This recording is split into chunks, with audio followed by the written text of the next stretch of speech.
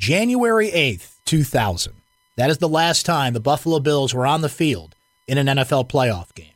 Well, that'll all change on Sunday as the longest drought in the four major American professional sports, the National Football League, the NBA, the NHL, and Major League Baseball, comes to an end. The Bills defeat the Miami Dolphins and then get a little help from Andy Dalton in the Cincinnati Bengals.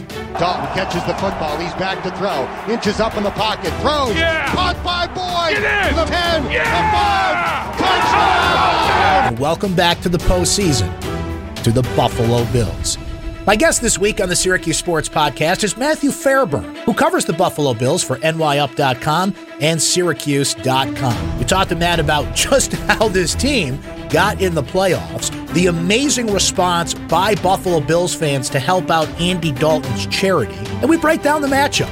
What advantages, if any, do the Bills have against the Jaguars? How about a shout-out to another winning team, a playoff team in my book, the Bill Rapp Superstore. Brian and Bruce Rapp, they are celebrating the season with slam dunk deals on Subarus, Buicks, GMCs. Hey, it's a new year. Do you need a new car? I do. Looked at the odometer the other day. 97,000 miles. Well, boy. Get in there and see Brian and Bruce at the Bill Rapp Superstore. Always a great deal and always the smart choice. Check it out online at BillRapp.com.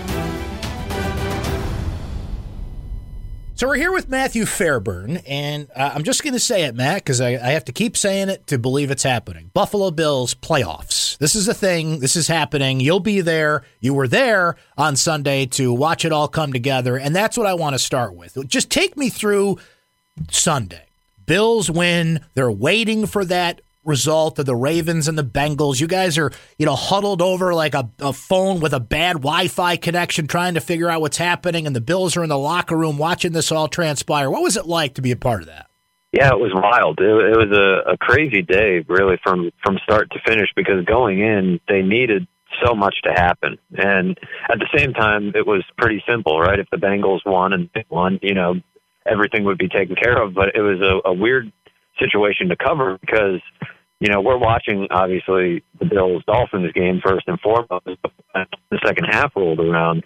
That one was pretty well in the bag, and it was pretty clear the Bills were going to win. So the game's happening on the field, but we're pretty much all watching the TV to see if the Bengals are going to win, because obviously that changes the story completely. And by the time we went down to the locker room, we didn't know. And so, like you said, we're huddled around a phone. A few people have some computers out trying to refresh and see what's happening and see, whether the Bengals are going to pull it out. And, through a blurry signal, you can see Andy Dalton throwing that touchdown. But really, you knew the eruption from the Bills locker room, the eruption from the concourse at Hard Rock Stadium, because some of the Bills fans that had stayed around to, watch that game. And, it had to have been 45 minutes after the game ended almost that we ended up actually being able to go into the locker room. And, they're pretty much mid-celebration. It was just a wild, couple of hours there waiting for, the Bengals-Ravens game to finish up. And what an odd ending to that game. I mean, who would have thought that Andy Dalton would complete a, 9-yard touchdown on 12, to finish that thing off. It was just, for once, a magical ending for the Bills. For once, an ending like that went their way instead of the other way, and it was a pretty cool scene in the locker room afterwards. Yeah, and think about that. You don't want your playoff fate as a Cincinnati Bengals fan in the hands of Andy Dalton, let alone if you're the Buffalo Bills.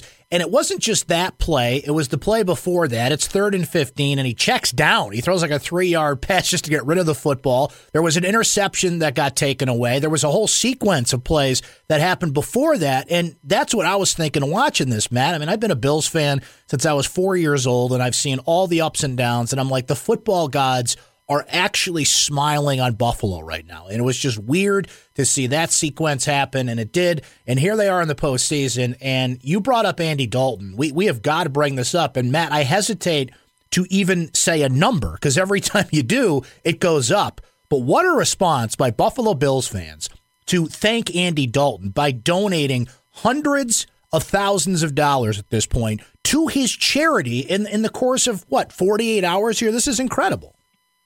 Yeah, that was really cool because, I was even asking players in the locker room after the game, have you ever rooted so hard for Andy Dalton? Did you ever think that you'd be sitting there pulling for Andy Dalton and hanging on to Andy Dalton every pass and, asking guys what their response would be? And there was, the jokes of, we'll send him some Budweiser, we'll send him some wings, whatever he wants, he'll be taken care of. And then to see, wherever it started, probably with just a few Bills fans, throwing a few dollars at his charity, and in typical Western New York fashion, it became, a movement. And, what a great, the wings and all that stuff is fun and it's funny. The idea we're going to buy Andy Dalton jerseys and all this, but to actually channel that into something, amazing for a great cause, for, physically disabled children and their families, and, just a great foundation that he has that deserves, some of that love and some of that appreciation. I mean, I can't imagine Andy Dalton would rather any other response, from Bills fans. And to see, like you mentioned, I think it was at $170,000 the last I saw, and it's probably gone up. I mean, that was just really cool, and it shows you, what this community is all about, and it shows you that sports can be pretty cool sometimes. It really can. It shows that social media can be used for good causes and can spread rapidly and reward somebody who, he threw a touchdown pass, but for Bills fans, it was so much more than that. And not just the fan base, Matt. Of all the players on this team, they're all happy to be there, but nobody, deserves this more, is happier to be there, and has had this all culminate more than Kyle Williams. You've covered this team for a few years now and have really gotten a sense of what he means to this locker room. As best as you can, describe just that, what he means to the organization, the city, the locker room, the team, all things considered. Yeah, I think really he's just the perfect, kind of spokesperson in this community. I mean, he's a guy who was a fifth-round pick and, passed over many times over. He did mention last week that he was the first overall pick of the fifth round. And he said a lot of pressure comes with that, being that first overall pick, but he's just got that spirit, that sense of humor and that underdog quality to him. And beyond that, he just works for everything he's had. He's fought through so many injuries and he's dealt with all the losing. And even though he had a chance to leave, countless times, he stuck with it because he loves Buffalo and he's, made this place his home. And, he said that, he's a guy from Louisiana. He didn't necessarily expect to come to Buffalo and fall in love with it and make it his home, but he has. And he really does, love this community and love this place. And the fact that he went through everything that he went through, all the injuries you think about, he's fought through some nasty injuries to keep coming back. And in the spring, there was a question of whether he would come back, whether they would want him back. And I can't think of a more perfect match than Kyle Williams with this community, Kyle Williams with Sean McDermott and what he means, to this locker room as a leader, a guy that can carry that message to the players. And he's a guy too that, it just meant everything to him. Seeing him in the locker room with his kids, he's tearing up. He's choking through his answers. His face is red. I mean, he just was loving every second of it. And the fact that, everybody in the locker room wanted it for him, I think helped kind of translate to the team just what the drought meant. Because most of the guys in the room, they haven't been through it the way he has. He's been through a good chunk of it, almost the entire thing. I mean, he's been here since 2005. So to see him get that, I think was pretty cool. And I think it was huge for the team. Sean McDermott, mentioned the fans first and Kyle second. So that tells you what it means right there. Yeah, Sean McDermott is the name that keeps coming up here. This is his first year in Buffalo, Brandon Beane as general manager. And, I've said this phrase often on my radio show, Matt, and it is this. If you're a Bills fan, it can apply to any fan base really, but particularly to the Bills. When you ask for change, you get change, and you just have to watch that change unfold.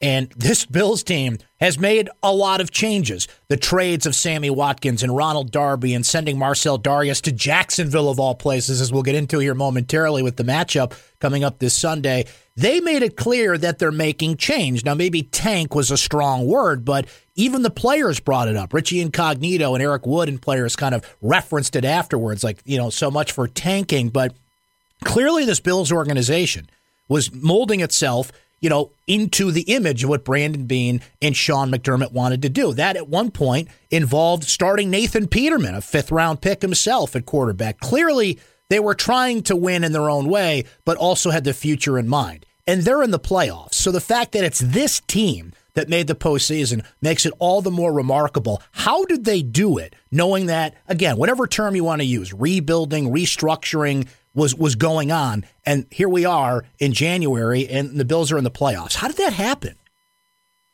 Well, I mean, it's a culmination of a lot of different things, right? I mean, it didn't hurt that the AFC wasn't very good this year, and that 9-7 was good enough to get in, where in other years, that might not be the case. But I think, in terms of how they became a 9-7 team when a lot of people thought they were a 5-win team, I think it starts with McDermott establishing a different standard of how to do things. The word culture gets thrown around a lot, and it's hard to really define, but there was definitely a new standard here. And look, he fixed the defense. I think the last 2 years, Tyrod Taylor was good enough to get this team to the playoffs. The offense was good enough to get this team to the playoffs, but the defense was a mess under Rex Ryan.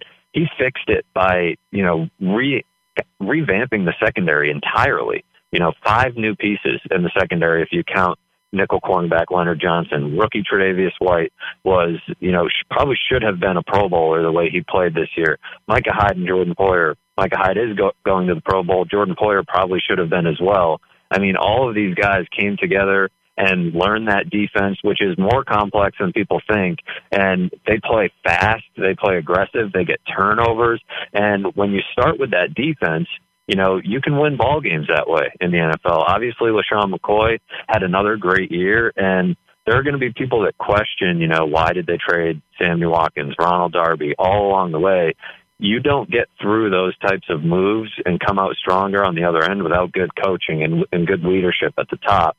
And that counts Brandon Beane as well. And so I think the fact that they were able to keep the team together, they sent a message, right? When you trade Marcel Darius for a 6th-round pick that turned into a 5th-round pick, you're sending a message about the standard that you want and, about what will happen to guys who aren't living up to that standard. And you show a little bit of a belief in other guys, too, and I think that's what they took it as. You trade Ronald Darby, you're showing belief in Tre'Davious White. And, Sean McDermott was able to frame all these things and navigate the choppy waters. He really was, a tremendous leader through it all. I mean, also think about, all the anthem protests and that weekend and how he handled that. That's something that could have pulled the team apart. So, the Raiders are using that as an excuse for why they bottomed out, saying that pulled their team apart. Sean McDermott didn't let any of that happen. Even the Nathan Peterman thing, which was a huge screw-up on his part, he didn't let that pull the team apart somehow. And, you got to give credit to Tyrod Taylor for, maintaining an even head throughout all that and coming back and being the same quarterback and helping this team finish strong. So, a lot of things had to happen. Sean McDermott, I always think about, how he said in the summer, the NFL season is a test of how long, a group of guys can stay together. And, they were tested in a lot of ways and they held together. And that's why they're here on the other end. And obviously, a few things had to break their way, but, that's how it goes in the NFL. We'll discuss the future of Tyrod Taylor, a quarterback, and break down this matchup with Matthew Fairburn after this word from Bill Rapp. Is 2018 going to be the year? This is the year you're going to quit smoking. You're going to lose weight. You're going to stick to that New Year's resolution and make it happen. I believe in you. Now, 2018 may be new year, new car time. It is for me. Brought it up earlier. I cannot believe I looked at my odometer the other day. 97,000 miles. Okay. 2018 is going to be the year. If you're like me and you're looking for new, you're looking for trade. You want to calculate your payments online. Credit approved. An all-star shopping experience. Go in, talk a little SU hoops. Talking about my friends, Brian and Bruce Rapp at the Bill Rapp Superstore. Check it out online, BillRapp.com. New Subarus, Buicks, GMCs, pre-owned vehicles as well. You've got options. It's a new year. Why don't you treat yourself and get that car? Bill Rapp Superstore. BillRapp.com. New year, new car. Make it happen. Matt, I hate to jump ahead of the game, and we'll get into the game here, but you brought up Tyrod Taylor, and it's fascinating because this is a quarterback-rich draft coming up, and the future of Tyrod Taylor, a quarterback, we brought up the Nathan Peterman thing a moment ago, is just this ever-evolving conversation. So let me ask you this. Can he solidify his future in Buffalo in this playoff? Is this a last effort for Tyrod Taylor to prove that he's the quarterback of this team and not, and the Bills don't have to go look elsewhere to find their franchise guy? I mean, he can definitely help his cause, right? I mean, look at Joe Flacco a few years ago. I mean, if Tyrod Taylor carries this team on a run, a deep run, then they're going to have to reevaluate, their stance on him and think about, what they do long term. But I look at, Kansas City as a pretty good example here.